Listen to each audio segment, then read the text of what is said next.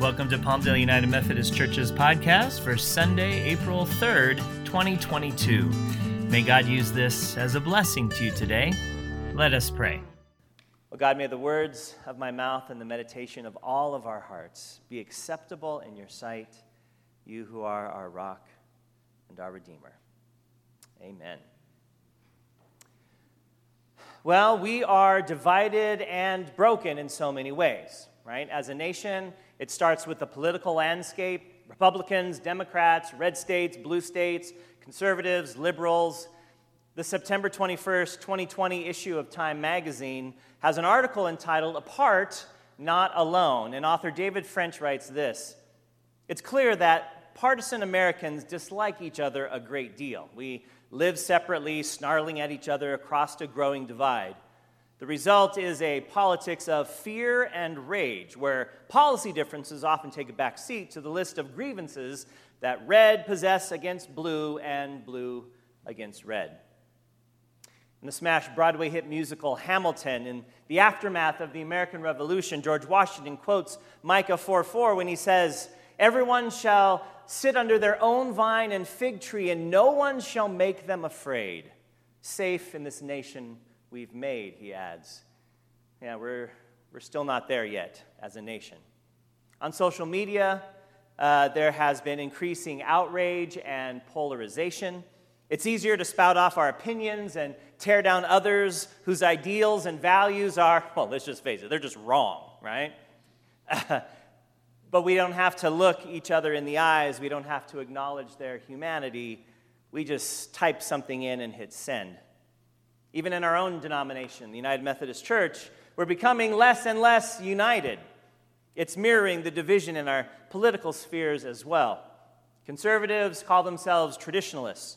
Liberals call themselves progressives. And a denomination that was once seen as a big tent church, meaning there's room enough for everyone despite our theological opinions, well, it's about to break up. Now, division and disagreement is not new to us Methodists. Our denomination has struggled over the centuries to come to grips with issues such as slavery and racism, the role of women in the church, how to deal with the difficult subject of war and peace, amongst others. These issues have split the church at various times in our history. Currently, our denomination is wrestling with the issue of human sexuality and the role that our LGBTQIA brothers and sisters play in the life of the church. On May 1st of this year, a new denomination will be formed called the Global Methodist Church. Some of our more conservative brothers and sisters will start the process of breaking away and joining this new entity. It appears that reconciliation is no longer possible within our denomination, at least on this subject of human sexuality. The Apostle Paul was all about reconciliation. In the first century AD, he had come out of Judaism to become one of the leading evangelists in Christianity.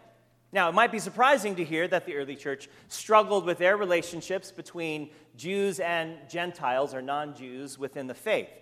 You see, Christianity started, everyone was Jewish followers of Jesus. But then, as the gospel started spreading around the Mediterranean and beyond, those without Jewish backgrounds, or Gentiles, came to the faith as well. In 2 Corinthians 5:17-19, Paul writes this: "So if anyone is in Christ, there is a new creation.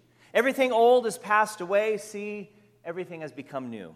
All this is from God, who reconciled us to himself through Christ and has given us the ministry of reconciliation. That is, in Christ, God was reconciling the world to himself, not counting their trespasses against them, and entrusting the message of reconciliation to us." The message and ministry of reconciliation, Paul says. Paul longed for that rift between the Jerusalem church, which was made up almost exclusively of Jewish followers of Jesus, and the Gentile Christians. He longed for that rift to be healed. Why? Because Christ died for all people, Jew and Gentile alike. Welcome to the fifth week in our Lenten sermon series entitled Before All Things. And we're just 2 weeks away from Easter Sunday, friends. The Christian season of Lent is is this time of self-reflection, renewal, of drawing closer to God through spiritual disciplines. And we've been working our way through 2 chapters of Paul's second letter to the church in Corinth, chapters 8 and 9 of 2 Corinthians. These 2 chapters have been focused on the topics of stewardship and generosity. You see, there was a special collection that Paul had started among some of his newer, i.e. Gentile churches in the Mediterranean region. And the goal was to make a substantial gift to help the poor in Jerusalem. And by doing so, Paul hoped that this would begin to heal the rift that had formed in the early church between the Jewish Christians and the Gentile Christians. And it was indeed supposed to be an expression of obedience, faithfulness, and generosity. Now, we come to the very end of our reading in these 2 chapters. Today, as Zach read for us earlier, we're looking at 2 Corinthians 9, 10 to 15. Next week is Palm Sunday, our traditional dramatic reading of the last week of Jesus' life. And we will be firmly in Holy Week, with Pastor John leading us on Maundy, Thursday here in our sanctuary, and then joining together with Christ Our Savior UMC in Quartz Hill and Lancaster UMC at Lancaster Sanctuary on Good Friday, before we celebrate the resurrection of Jesus on Easter Sunday right here at 9 and 11 a.m. And all 3 of those services, Maundy, Thursday, Good Friday, and the 9 o'clock Easter service, will also be live streamed as well. So if you need to connect with us online, we've got you covered. Last week, Paul started to bring his message to a conclusion by getting to the heart of what generosity is. In verses 6 and 8 of chapter 9, he says this: "The point is this: the one who sows sparingly will also reap sparingly, and the one who sows bountifully will also reap bountifully. Each of you must give as you have made up your mind, not reluctantly or under compulsion, for God loves a cheerful giver. And God is able to provide you with every blessing in abundance, so that by always having enough of everything, you may share abundantly in every good work." Well, Paul continues that line of thought in verse 10 from today. "He who supplies seed to the sower and bread for food will supply and multiply your seed for sowing and increase the harvestness of your righteousness." Harvest of your right. I like harvestness, though. That should be a new word. Enjoy the harvestness of today, right? Mitzi Miner, in her Smythe and Helwey's commentary on 2 Corinthians, remarks that these provisions by Paul reflect an ancient wisdom and practice. You see, for the very first consideration of harvest in the ancient Near East was always for the seed and the grain that you would need for next season. Right? Only after a sufficient amount of seeds and grain have been set aside for next year, then could you use the surplus for food or to sell to others. Paul is saying a couple things here in this single verse. For starters, it's a reminder that everything comes from God. Right? The seeds and grain that eventually become food and bread, that comes from God. But second, this is about generosity and stewardship, remember? Too often we have this scarcity mentality when it comes to giving. We worry that we won't have enough to provide for ourselves and our family. And so we hold back from what we could be giving as a blessing to others. And I totally get that, especially at a time like now in the midst of a global pandemic when prices are going crazy and we don't know what's coming next. But Paul reminds the Corinthians and us that when we give, when we're generous, God supplies and multiplies our seed. So we'll not only have enough for next season, meaning God will give us the material means necessary to continue to give generously, but our own spirits will be refreshed and renewed. And we will reap the blessings that come from the righteousness of being generous. You see, when we have a scarcity mentality, we think it's up to us and what we can put together to survive. But when we have an abundance mentality, when we have a gospel mentality, we're reminded that God has a plan to play in this process, and we put our trust in God, not merely ourselves. Verse 11, you will be enriched in every way for your great generosity, which will produce thanksgiving to God through us. For the rendering of this ministry not only supplies the needs of the saints, but also overflows with many thanksgivings to God. You will be enriched, says Paul, and he echoes earlier passages of Scripture as well. Deuteronomy 15:10, give liberally and be ungrudging when you do so, for on this account the Lord your God will bless you in all your work and in all that you undertake. Proverbs 22:9, those who are generous are blessed, for they share their bread with the poor. Psalm 112, verse 9 says, they have distributed freely, they have given to the poor, their righteousness endures forever. Their horn is exalted in honor.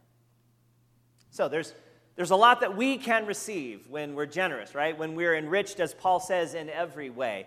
And the Scriptures back that up, as we just saw. But even more importantly, writes Paul, is what God will receive. And God will receive thanksgiving. Now, of course, those who are on the receiving end of the generosity, they will be thankful, right? But also those who see the results of that generosity will be thankful. And those who are generous will be blessed. And in that blessing, they also will be thankful. And who is the recipient of all this thanksgiving? Well, of course, Paul says it's God. It's God. And when you think about it, thanksgiving is ultimately a form of worship. So God is both the source of all human generosity. He is before all things, and God is also the recipient of praise and thanksgiving that follows from all generous actions. And even if people don't realize it, when they are saying, well, thank God for that, they are giving God worship and honor. Verse 13, through the testing of this ministry, you glorify God by your obedience to the confession of the gospel of Christ and by the generosity of your sharing with them and with all others, while they long for you and pray for you because of the surpassing grace of God that he is giving you. Paul's calling this collection project a test for the Corinthians, right? I mean, we can say we believe that something is true, but it's only when we actually put actions to our beliefs that we prove that it is true, right? What do they say? It's one thing to talk the talk, but you got to be able to walk the walk. Paul is challenging the Corinthians to walk the walk, to literally put their money where their mouth is, to finish the collection that they said they would do for the poor in Jerusalem. But it's more than just following through on a promise. Paul sees this as an expression of the gospel, that when we're generous, we reflect God's image and God's goodness. For God is, above all things, a generous and loving God whose grace is far surpassing anything we could deserve or expect. And so God created us in God's image to be generous and loving with grace. The Macedonians got this, and they gave abundantly to this offering. Paul is now hoping that the Corinthians, and us as well, will follow suit. Paul sees this entire collection as an opportunity to bring healing and reconciliation and unity to the early church. That when the Jerusalem Christians receive this amazing outpouring, this financial gift, their hearts will be filled with thanksgiving and love. And they'll give God praise, of course, but they'll also be drawn closer to the Christians in Corinth and Macedonia and all of the churches, the Gentile churches that gave to their needs. And together, Jewish and Gentile followers of Jesus will be able to share the gospel of love and grace with the whole world. Because truly, that's what the kingdom of God is all about, a generous outpouring of love and grace. Throughout the series, I've been mentioning a church-wide poll on generosity that 80 of us participated in last November. And one of the questions asked this: if generosity can be defined as giving to others, which type of giving do you personally see as most strongly associated with generosity?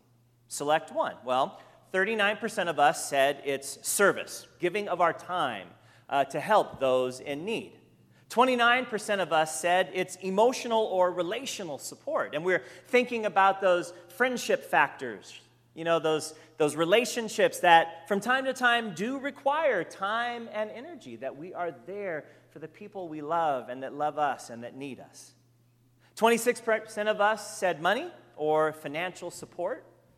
All great answers. There's no right or wrong answer in this. Where do you fall on this? How do you live out your generosity most frequently? Last week, I reminded us about our giving journeys, right? This opportunity to look back over the course of our lives and to find 6 to 10 events or incidents that help shape our understandings of money and stewardship and what it means to be generous. These could be positive or negative experiences. But it's a wonderful exercise for us to do for a couple of reasons. One, it forces us to go back and to look at how our past has influenced our feelings, our thoughts, our opinions, our practices on how we give today. But also, it reminds us that giving is a journey. It's not just something we do, it's something we grow into and we learn and we develop over the course of our lives. So, I would like you to be making your list, 6 to 10 events, and then try to discern what was that insight that each event taught you about money, giving, or stewardship. If you haven't started yet, it's not too late. This is a great activity to do this week as we gear up for Holy Week and Easter. And then, once you get it typed up or written down, print it out and put it somewhere that you'll see it. Maybe on your refrigerator, maybe somewhere in your bathroom, maybe by your nightstand. Somewhere that you'll see it so that every time you pass it, you'll pause and you'll ask God, what next do you want to teach me? What next lesson do you have for me about generosity and giving and stewardship? As Paul was writing to his beloved congregation in Corinth, he saw this collection for the Jerusalem Christians as vitally important for a number of reasons. First, it reflected God's graciousness to us, right? That God has given us so much. But second, he believed with all his heart that it would help bring unity and reconciliation within the church. Evidently, that's something everyone needs, whether it's 2,000 years ago or today. Reverend Heather Murray Elkins was one of my preaching professors while I attended Drew Theological School in Madison, New Jersey. In her book, The Holy Stuff of Life, Heather recounts this true story of grace and reconciliation in her life. It was a Sunday afternoon when she got the call at the seminary. Heather was the acting academic dean, and she was catching up on paperwork on a Sabbath, of all else, when the call came in. The wife of one of her colleagues was in intensive care following exploratory surgery. It was not looking good. Her cancer had spread. There's nothing more they can do. So she called the dean, who was away at a conference. He instructed her, being a United Methodist pastor, to go and provide pastoral care to this woman, which normally wouldn't have been a problem for Heather, except this was the wife of her enemy. You see, this woman's husband, who was not only one of my seminary professors, but both he and his wife attended the United Methodist Church that I was the student assistant pastor at for 3 years while I was in seminary. This man had written a public rebuke of a controversial worship service that Heather had participated in. In fact, he had said it was not a Christian worship service, but actually goddess worship and against Christianity. That eventually led to lawsuit threats for Heather, charges of slander, letters to the seminary's board of trustees, a public hearing before 600 members of Heather's annual conference, and she wasn't even the primary target of that letter. Not only that, but her young adult son, overwhelmed by the swirling tumult that this had on the family, took a bottle filled with 500 milligrams of Valium from the pharmacy where he worked and ingested 35 of them before passing out. He survived the overdose, thank God, but had to face the legal ramifications of his actions. And all of this could be traced back to the actions of this woman's husband. Every fiber of Heather's being said, run away from this. You do not have to do this. But she hung up the phone and decided that she would get it over with. Her plan was simple: Go to the hospital, find something beautiful in the gift shop, go to ICU, offer a prayer, and then get out as soon as possible.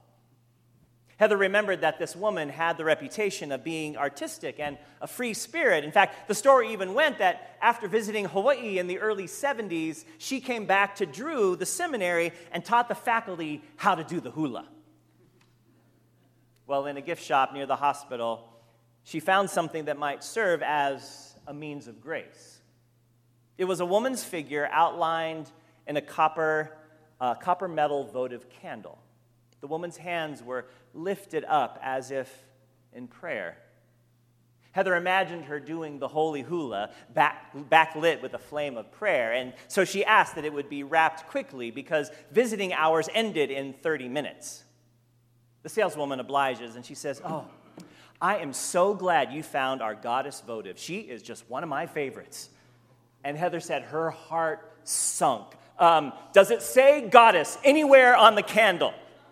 The saleswoman doesn't know. Would you like me to unwrap it and check? No, time is too precious. Only 20 minutes until visiting hours close. So no, this will have to do. And as she leaves, all she can think to herself is she is about to give a goddess votive as a gift to a dying woman whose husband has accused Heather of corrupting the service of Holy Communion with goddess worship. It's just great. Dreading what she'll encounter when she gets there. I mean, she doesn't even know if this woman will remember who she is. Heather's eyes first fall on her husband, who's sitting on the far side of the room in ICU. "Heather, it's so good to see you," says the woman, and she really sounded like she meant it. And for the next 20 minutes or so, Heather says this woman spoke about the artists she loved, the music she remembered, the beauty of California. They used to live there. Heather even asked her about her trip to Hawaii and about the seminary dance lesson that she gave. All the while, her husband sat absolutely still and never said a word. An orderly came to check on the fluids that were prolonging her life and keeping the pain at bay, so Heather shifted in her chair a little closer, and she was ready to give the closing prayer and get out of there. When she did this, though, her bag toppled over and the gift fell out onto the floor, and she said, "Oh, is that a gift for me?" As if she was a young girl again, this woman in the bed. It's just a small token," said Heather. "You should better open it at home. It's a candle, but of course, I should have remembered that, oxygen and no flames allowed. It's nothing really. It's something just reminded me of women and prayer and the hula." And she says, "I realized I was just babbling at this point." Her husband rises for the first time, and he stretches out his hand for the gift. "My wife would like to see it." Heather knows no one will believe her version of this story, right? As she watches the wrappings come off, and all she can think of is, "Please no labels, please no labels, please no labels."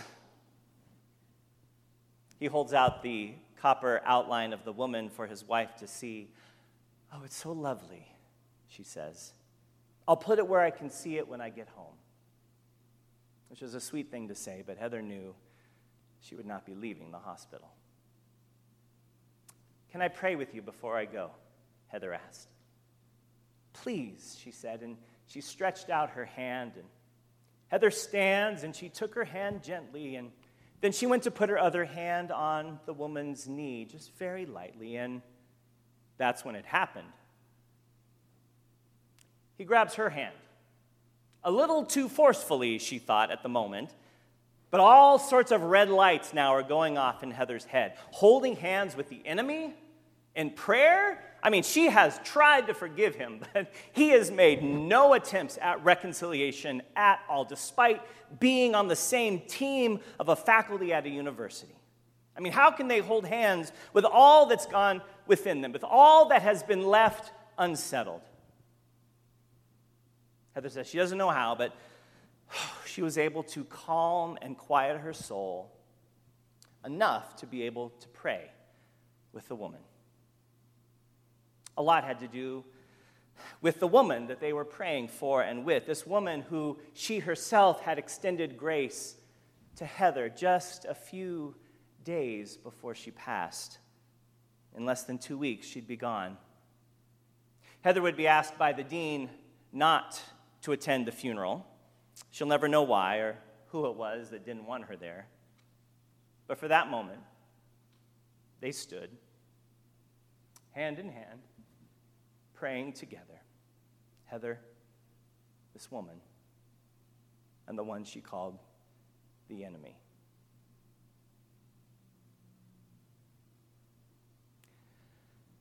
At the end of chapter 9, Paul finishes with this. Thanks be to God for his indescribable gift. And there's our key word again, charis, or grace. In this case, giving thanks, grace. Paul reminds the Corinthians that everything goes back to God's indescribable grace, indescribable generosity, the gift of Jesus, the gift of salvation, the gift of reconciliation, a gift that empowers and enables others to respond likewise with thoughts and gifts and actions. And so next week is Holy Week, friends. Next week we begin to recount that indescribable last week of Jesus' life. A life that gave itself away to others over and over again. A life lived out of a deep wellspring of love. A life that reached out to bridge the gap between people that were seen as enemies. That is the life that we follow. That is the life that we put above all things. For we were created in God's image, friends, to reflect that same love, that same life that was in the life of Jesus. And as we get ready for Holy Week, remember, it's still Lent. May we spend time with the Holy Spirit, seeking to discern how each of us may still need to grow and change and deepen in our giving, in our stewardship of our time, in our relationships, like Heather shared with her story, and even as a church. May we, in what we say and do and how we give, may we reflect the love of Jesus and work to bring unity and reconciliation to our church, our family, our community, and this world. And all God's people said, amen.